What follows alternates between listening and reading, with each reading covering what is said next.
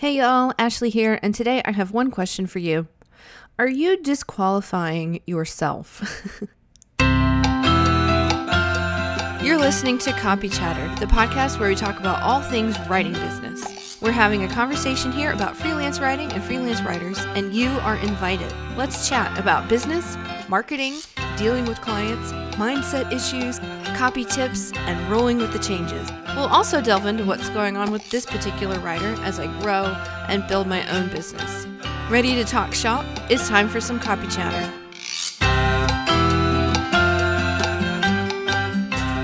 So what I mean with that question, are you disqualifying yourself? I'm talking about those of you who are out there looking for writing work.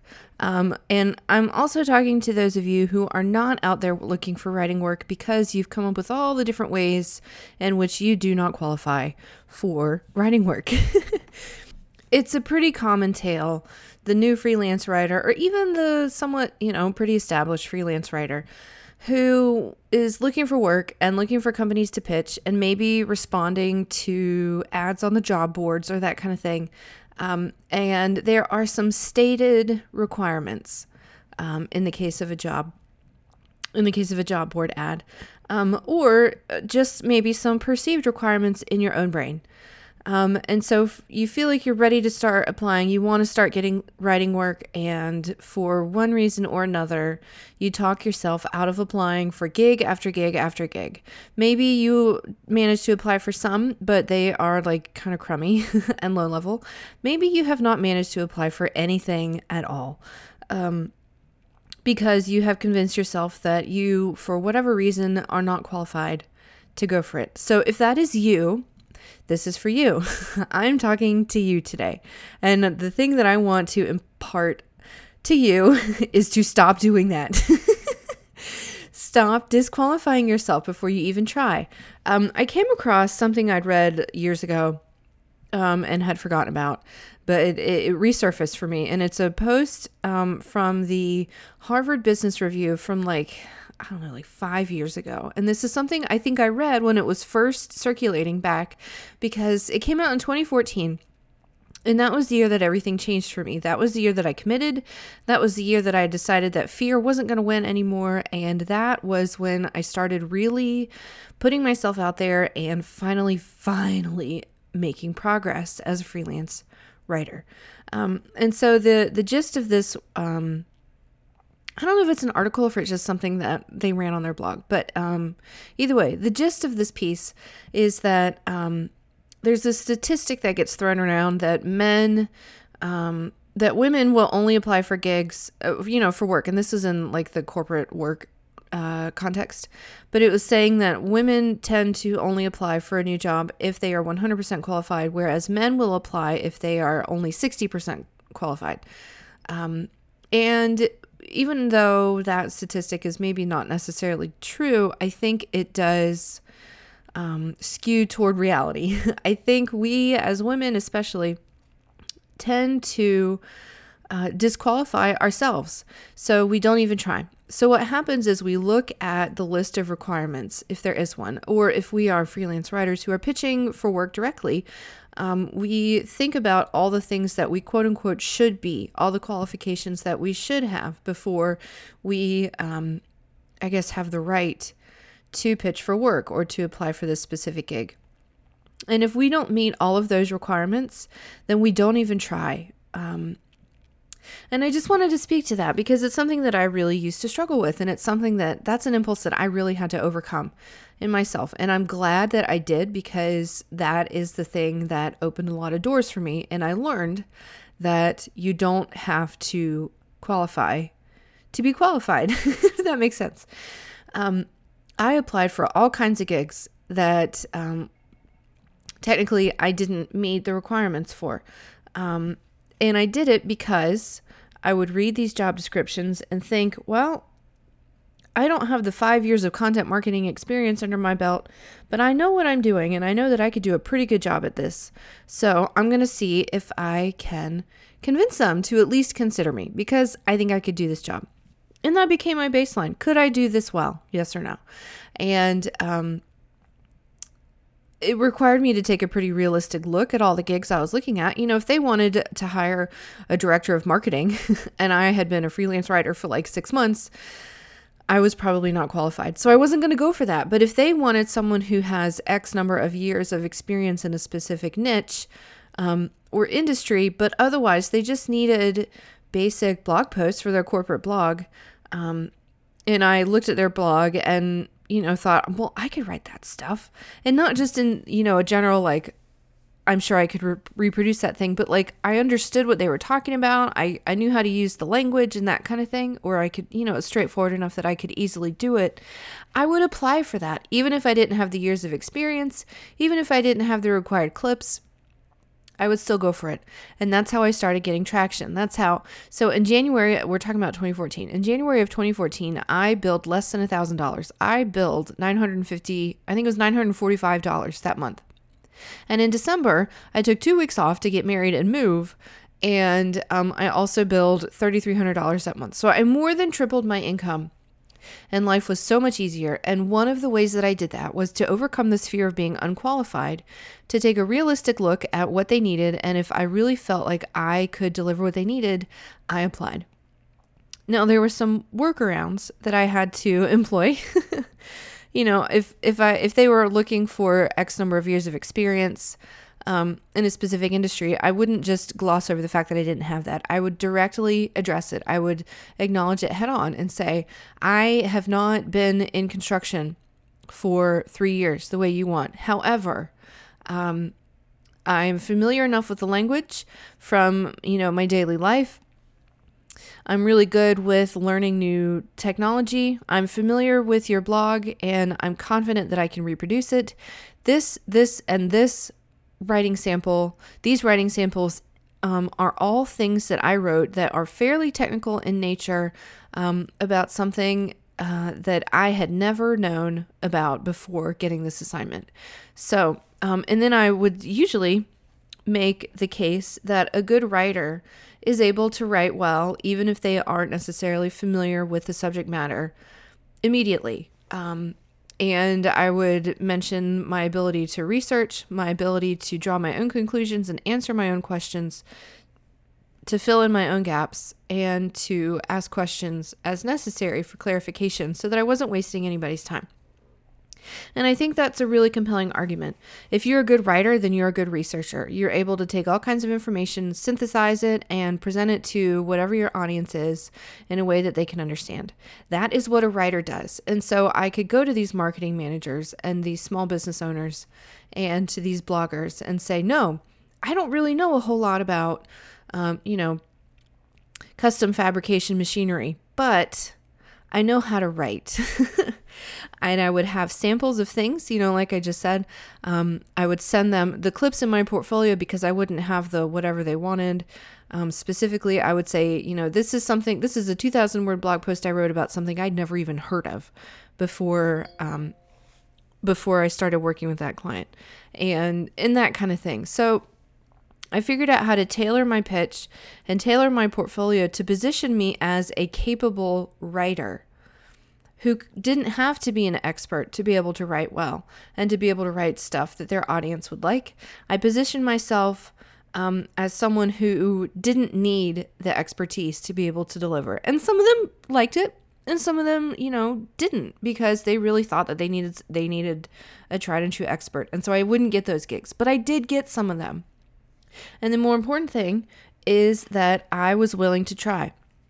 And that's the thing that you have to do if you're going to make it as a freelance writer. You have to be willing to try. And so in the spirit of that, I want to encourage you to stop looking at these qualification requirements, required, I forget even how they put it, qualifications or required experience and that kind of thing. Stop looking at the reasons that you don't qualify and start looking for reasons that you do qualify. The thing about any job description, and I learned this when I was working, and I learned this when I was working for a career blog and working with someone who, this was his job, he was like a career advisor. And some of my friends had come out of HR into freelance writing and that kind of thing. And so like I knew a lot of people who had been in this world, even though I didn't have a ton of direct experience in that world. And the overwhelming understanding that I got from them and that I've continued to see in my years just as a adult, having adult conversations with other adults who work, is that the vast majority of the time, these job descriptions are not rules. They are guidelines. It's like that pirate movie where they talk about the pirate code and they're like, it's not really a code. It's more of a guideline.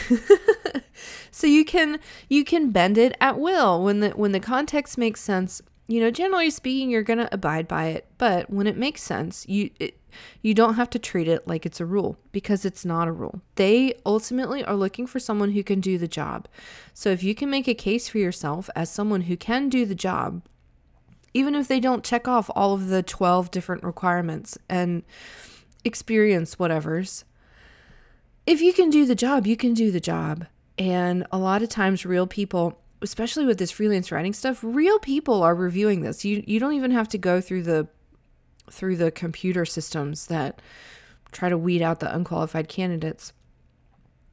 If you can write a pitch that a real person is going to read and respond to, and you can make a good case for yourself as someone who is qualified, even if your qualifications are not what they expect to be qualifications, because let's be honest, a lot of times they don't know. People who hire writers a lot of times don't understand what it takes to be a good writer. They think you need experience. They think you need expertise. They think you need a degree, and they're wrong. A lot, not 100%, but the vast majority of the time, they're wrong. And so if you are looking for work, or if you see a job that you get kind of excited about and you think, I really think I could do that. I think that would be kind of cool. And then you see that they need 3 to 5 years of experience and you've only got, 6 months, but you've got a decent portfolio, make the case for yourself. Don't disqualify yourself. Don't tell yourself that it's a waste of time and energy. I 100% fervently believe that any pitch that you send is a good use of your time because, and this is for multiple reasons. For one reason, I think to some extent, freelance writing is a volume prospect. I think it really is just, you have to generate some volume of pitches if you're going to get work. You're not going to send 3 pitches and get 3 gigs. You're going to send 10 pitches and maybe get 1 gig, maybe 2.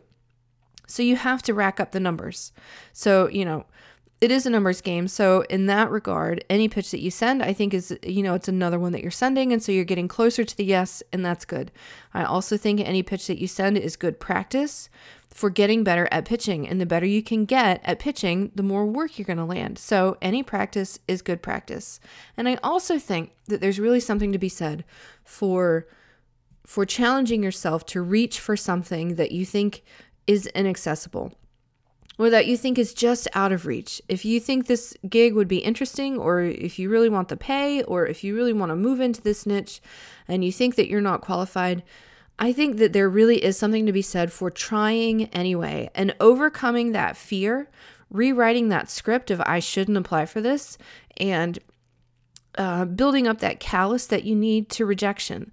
And so the more you put yourself out there, the easier it becomes to put yourself out there. And the easier it is, the more you're going to do it. And you get in this virtuous cycle of pitching. And yeah, it's kind of a drag when you don't get responses. And it's kind of a bummer when you get a no.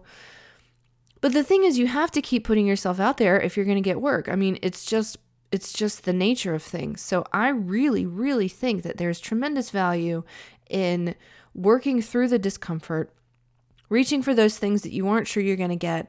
And then every now and then you'll land one and you hit it and they say, sure. Yeah, let's do a trial.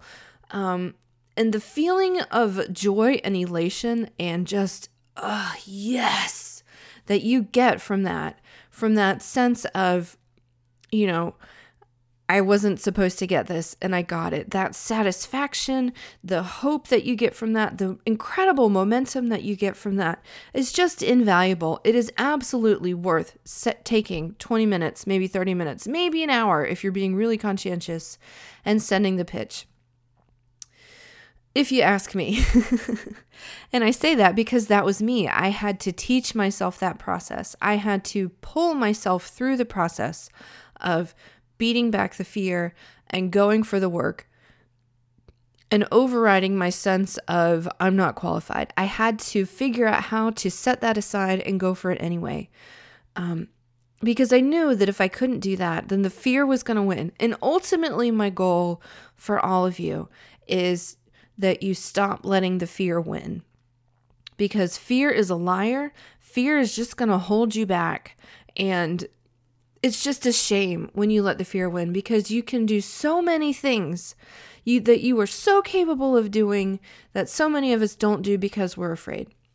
So if you are looking at a gig that you think would be good, that you think you could do, but you don't meet the minimum qualifications, don't let the fear of not qualifying hold you back.